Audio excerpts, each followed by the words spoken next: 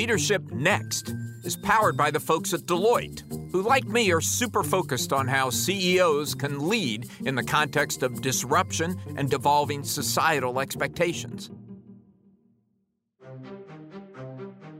Welcome to Leadership Next, the podcast about the changing rules of business leadership. I'm Alan Murray. And I'm Ellen McGirt, and we're here talking with GM CEO and longtime member of Fortune's Most Powerful Women community, Mary Barra. Mary, welcome to Leadership Next. Thank you. It's great to be here. So I wanted to start by talking about the moment that we're in now. At the time we recorded this, we were 2 weeks into massive global protests over the killing of George Floyd and deep into discussing issues of systemic racism and police reform. Now, earlier you sent a strongly worded note to your staff about this. You mentioned George Floyd and also Ahmaud Arbery and Breonna Taylor. So thank you for that.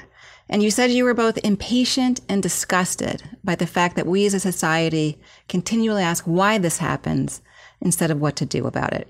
Can you tell us a little bit about what you're thinking behind that note and what you plan to do? Well, thank you. And, I think as the details unfolded, I personally felt very sad because I'm an action-oriented person. I'm an engineer, and I kept reflecting on, why does this keep happening over and over, and what can we do to drive change? And so in talking to a couple of our senior leaders, that's where the idea to create the Inclusion Advisory Board came from. And having this focus on action and not just stopping at the why, but what can we do? What change can we make? And, we reflected, I'm proud of General Motors' work in driving to have a very inclusive workforce, but I knew we could do more, and we needed to do more with a sense of urgency. And so that's what, we hope to do with not only our Inclusion Advisory Board, but also one of the things we've recognized is we need to listen. And as I put this note out to all of our employees globally, I had just a tremendous response from many people thanking us for taking the stand. But what was even more powerful is people sharing their stories and sharing what it meant to them. And that was really impacted me as a mom and as a human being of knowing we needed to take steps and drive change. So we plan to start with listening. By the end of the month, we'll have formed the Inclusion Advisory Board. And then we want to move forward, but in a very thoughtful way so we can drive lasting change. So one of the things I've been thinking about, in particular as you were talking, is that GM quite literally built the Black American middle class. It's a complicated history, Jim Crow, Great Migration, but it's a real one. And the jobs that was offered to Black workers had the extra added benefit of giving a generation of people enough income to support jazz music and Motown music and really change culture. So I know you're still formulating your response to all of this and listening, but how do you see GM having a unique role now? Well, I am proud of our history and everything the company's done. We just went back into the archives and looked at General Motors' response in the late 60s and the early 70s, and there was a strong commitment. And I always believe I sit here today as a CEO of General Motors because of the work that has been done in diversity. But it also highlights to me that we have much more work to do and that General Motors can play a very big role of not only what we do within the company and how we drive the culture and how we drive inclusion, because I believe if everybody can really bring their true self to work, they bring their best self to work. And that can be powerful. But I also think there's things that we can influence. But we need to build on what we do in our local communities. And then what role I can play with the force of General Motors behind me on the business roundtable activity as well. So I feel we have a great responsibility. And I believe that there's much that we can do inside our company that, and with our supply base. I've also had suppliers reach out, dealers reach out. And so when you look at that entire footprint, it's pretty large. And that's where I think the opportunity is and the responsibility. Yeah, Mary, I'm glad you brought up the Business Roundtable Committee that you were a member of. We've had this flood of statements from CEOs, many of them very passionate and obviously authentic and sincere. But some people say, hey, that's just words. What are you going to do?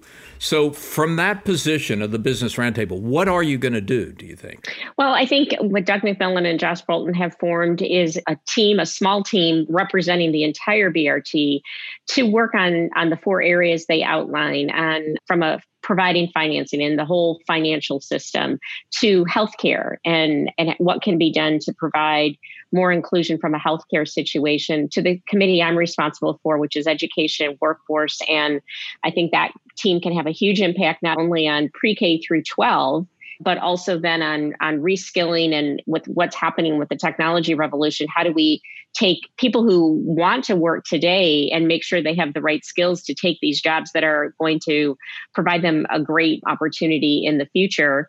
And then the fourth is criminal justice. And so if we can approach those four areas very systematically and make change, I think that it can have a profound impact. And I think there's a strong sense of urgency across all of the BRT membership, and I'm just happy to be a part of it. So I want to change the subject a little bit and talk about the pandemic. It's kind of mind-blowing that we're dealing with this on top of the health crisis and economic crisis that we already had. But you're in a pretty unique position because you opened your factories a few weeks ago, and I'd love to hear how that's going. Sure. Well, we borrowed a lot of the lessons learned from our operations in China, our operations in Korea. For the most part, kept running up throughout the pandemic as it was at its peak from a Korea perspective.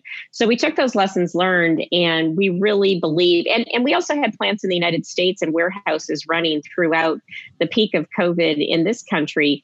In our warehouses, they were deemed essential services to supply parts to dealers because personal transportation was so important.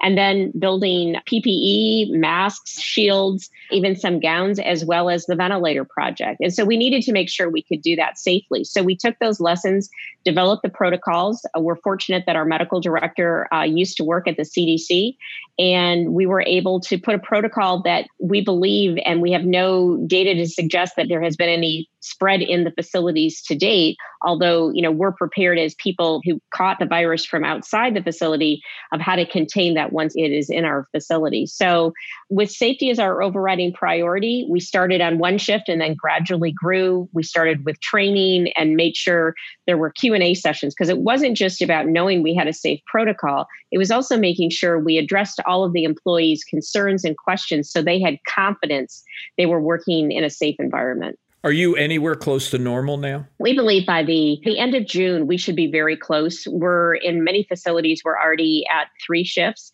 So we'll continue to advance. We're working with the supply base because it's a global supply base. So that's an important piece of it as well.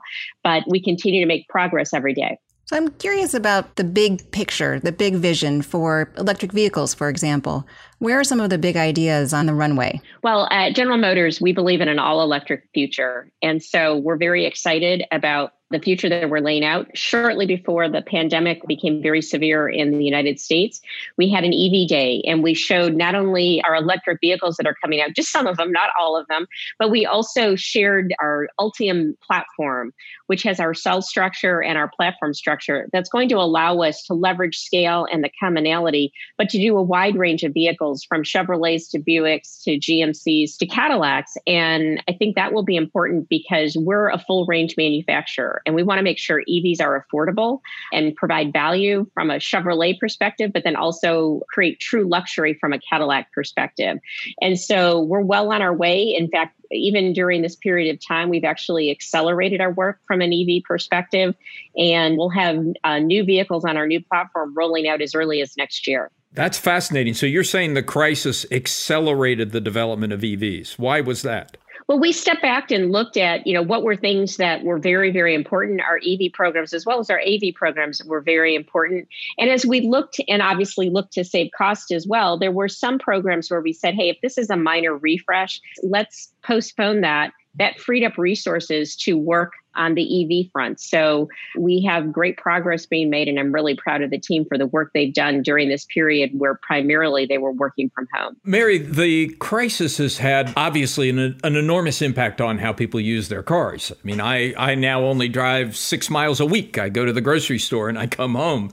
What do you think the lasting change in automobile usage is going to be as a result of this event? Alan, I think it's really too soon to tell. I think that, there's some case being made that people are going to not be that happy with mass transit and want to rely on their own vehicle more. One of the reasons we focus so much on electric vehicles during this period of time is we think also, though, we all saw that the environmental impact of less miles traveled, and EVs are going to be a big piece of that. So we think that could drive the shift even faster. Clearly, we think this year will be impacted. Last year was an extremely healthy year, but it's too soon to tell how things will progress as we move forward. But I think definitely EVs are going to be a strong part of it, and people having their own transportation will still be very much in demand.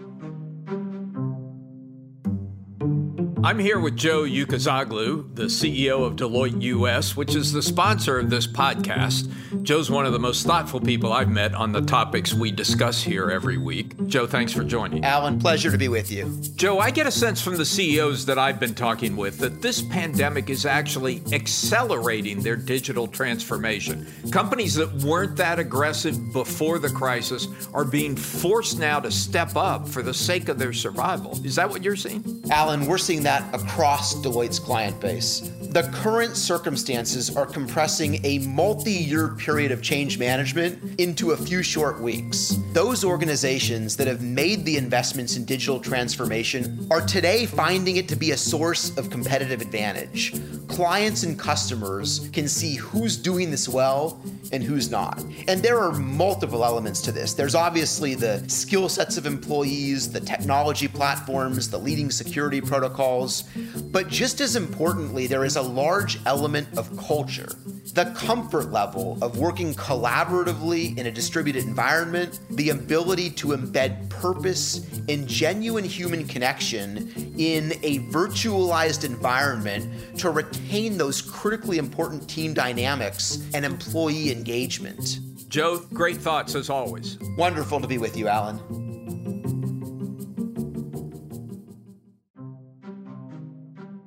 Welcome back to Leadership Next. For anyone who's new to the podcast or the Fortune family, understanding the human side of business, effective, often breakthrough leadership has long been at the heart of our coverage. And the heart of our heart has long been Jeff Colvin. Jeff Colvin is an extraordinary journalist and author, the chronicler of executive action, and he's also a leader in our own newsroom. Jeff, thank you for letting me say nice things about you, and welcome to Leadership Next. Well, I'm glad you stopped when you did, but thank you very much. It is a pleasure to be talking with you about our topic today. I'm so glad. And our topic today is Mary Barra. So I know that you've been reporting on her for many years now.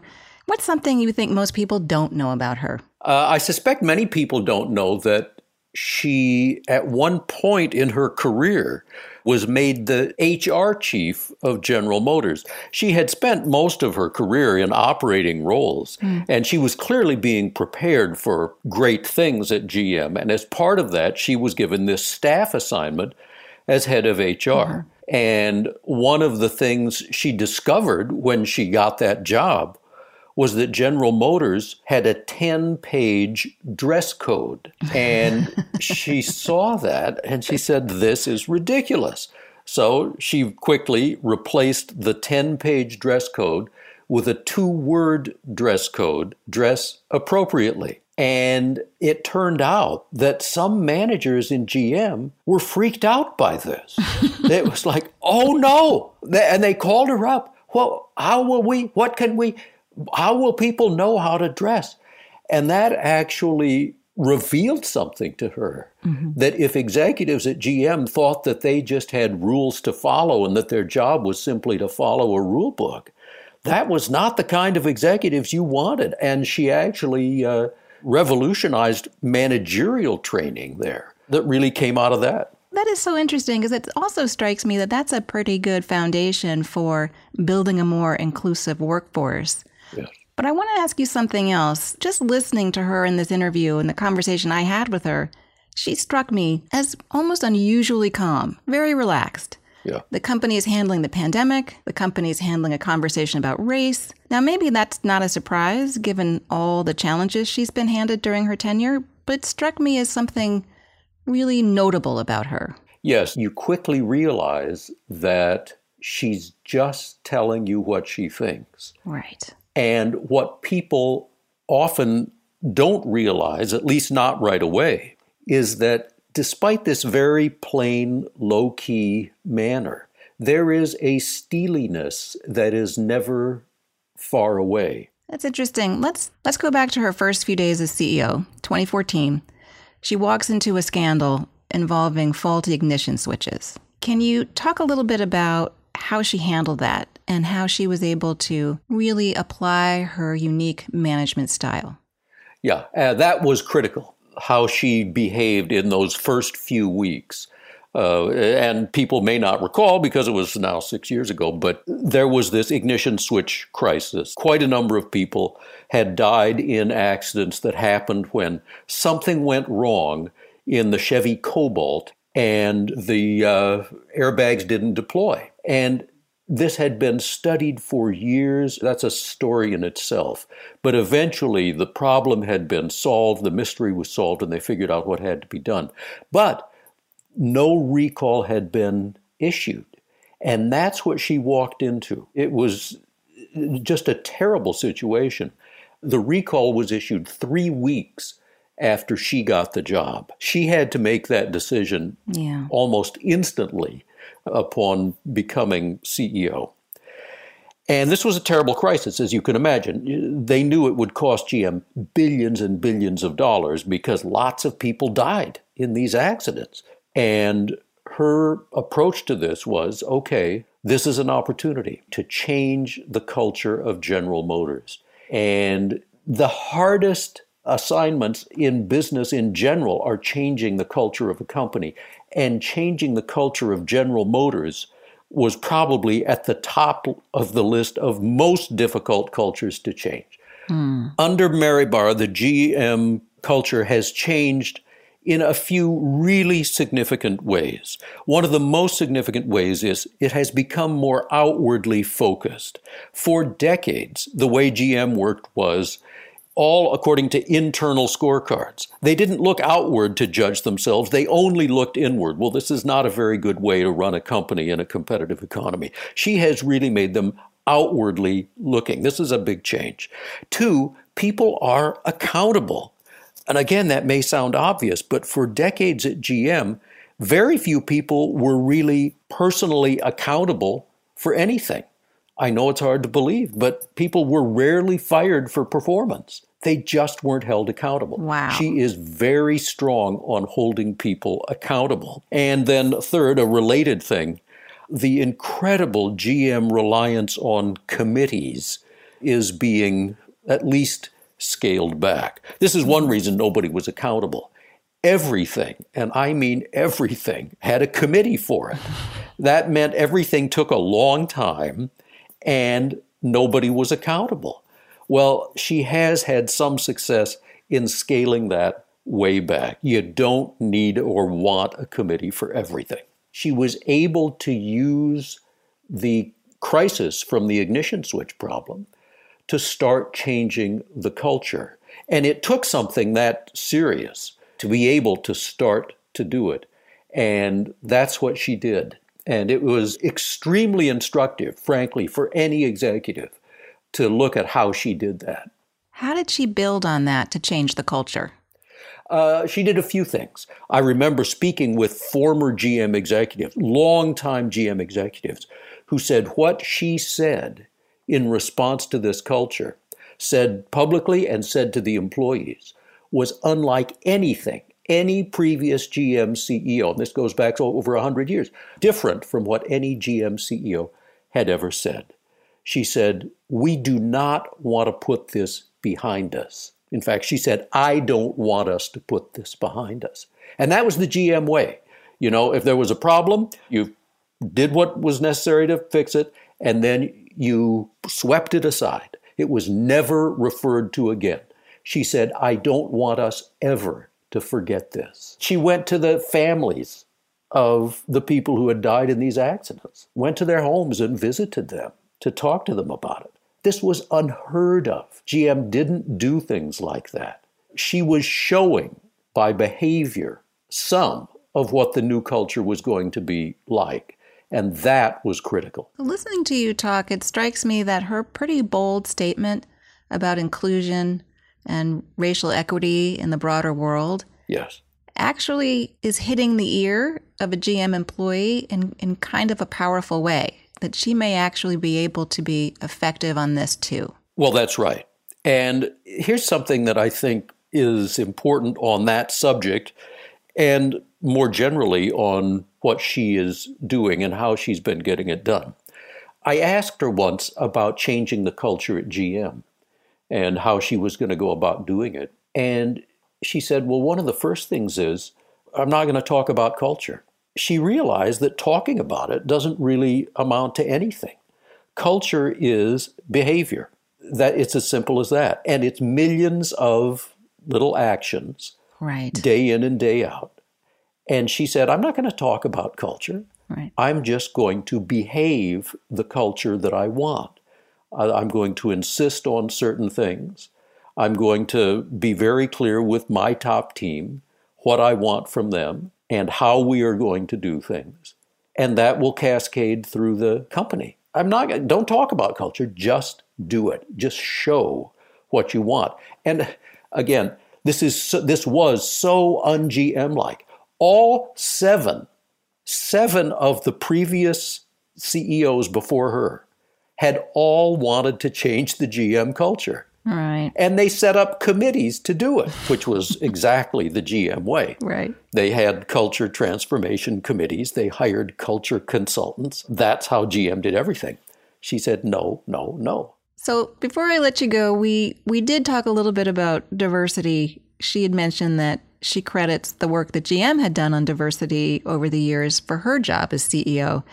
I'm curious if you think she's going to be effective in her own diversity initiatives going forward. Oh, I do think so. And there's significant evidence that she has been effective so far. Measures of pay equity and so forth throughout the company look very good. She makes a great case for it, and it seems to be working out very well. So that's my expectation.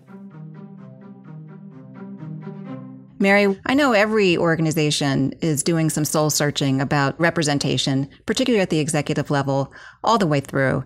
Have you seen any unusual opportunities? Maybe it's from a working from home, a hybrid working model perspective, where you could see upping some of the underrepresented folks in your executive ranks? Well, I think for most folks, and having been a working mom my whole career, I think for some, it gave them a picture of what goes on in running a household and children that you're schooling and balancing all of that. So I think it's been a window into that, where I think there's much more understanding and appreciation. I know the first time, I heard a dog bark or children interrupt a call and the people were worried. I'm like, no, it's great. Come in and say hi. And so I think there's been much more understanding from that perspective. And I think that in itself is going to provide opportunity. But I also think it's going to take focus and being very deliberate.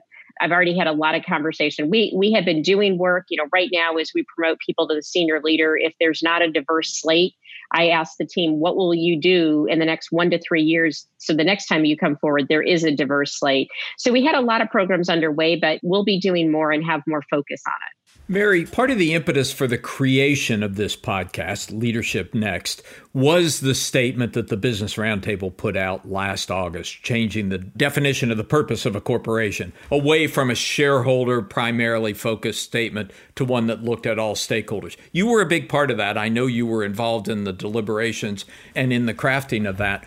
What does it mean to you? Why did it happen? Why was that happening now? Well, I think it was a recognition that we needed to update the BRT statement to reflect the way many of us were operating. And I regularly talk to many of our shareholders and our large investors, and there's an expectation that we're looking at all stakeholders, all groups, employees, dealers, suppliers, communities in which we live and work. And so to me, it was much more about capturing the way we govern the company than anything else. So to me, it was an update of something that was the statement was catching up with reality. Do you think most businesses operate that way? I will just say from a BRT, we found great support to go ahead and make those changes. So I think it was more common than not. I feel like I'm always the downer on these calls, partly because I've been on the race beat for a long time and I'm used to tackling some really tough issues. But when I look at GM, just in the last 6 months, you had a challenging strike, a difficult geopolitical situation to deal with, pandemic, and now this really overdue, painful, necessary conversation about race and equity. What have you learned about keeping a workforce engaged and supported and feeling that they can trust you?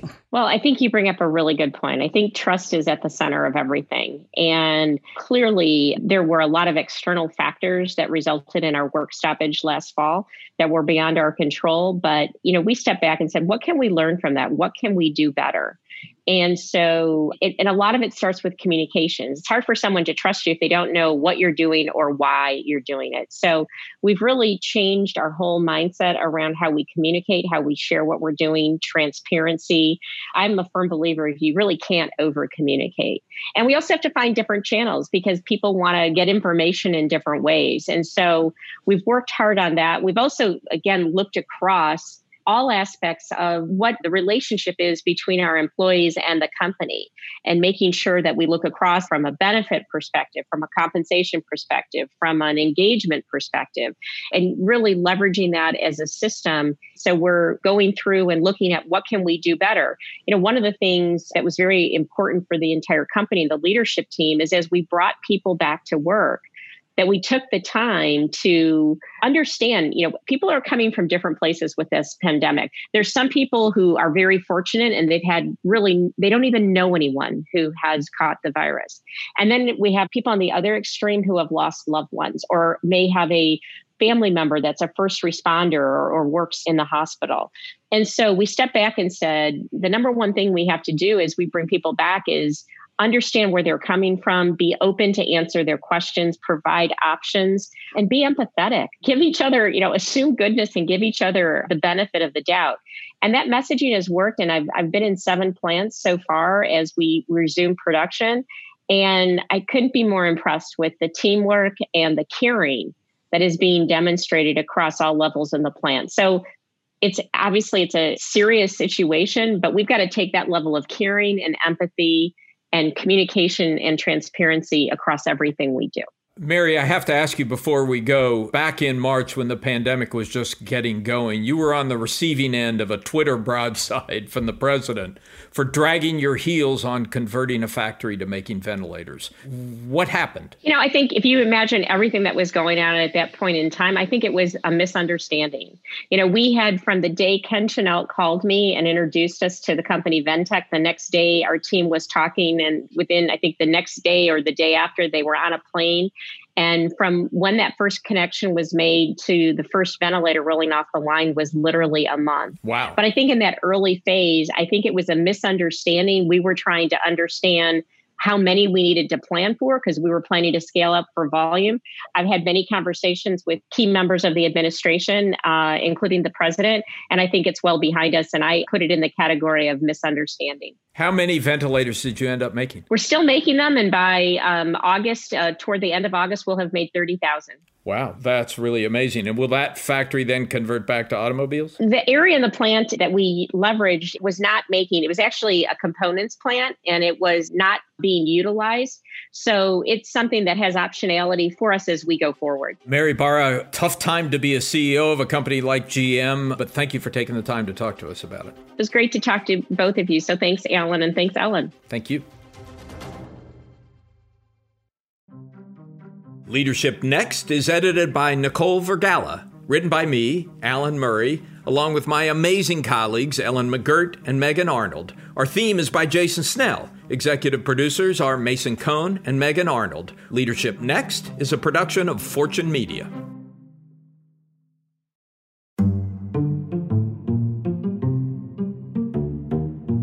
Leadership Next episodes are produced by Fortune's editorial team. The views and opinions expressed by podcast speakers and guests are solely their own and do not reflect the opinions of Deloitte or its personnel, nor does Deloitte advocate or endorse any individuals or entities featured on the episodes.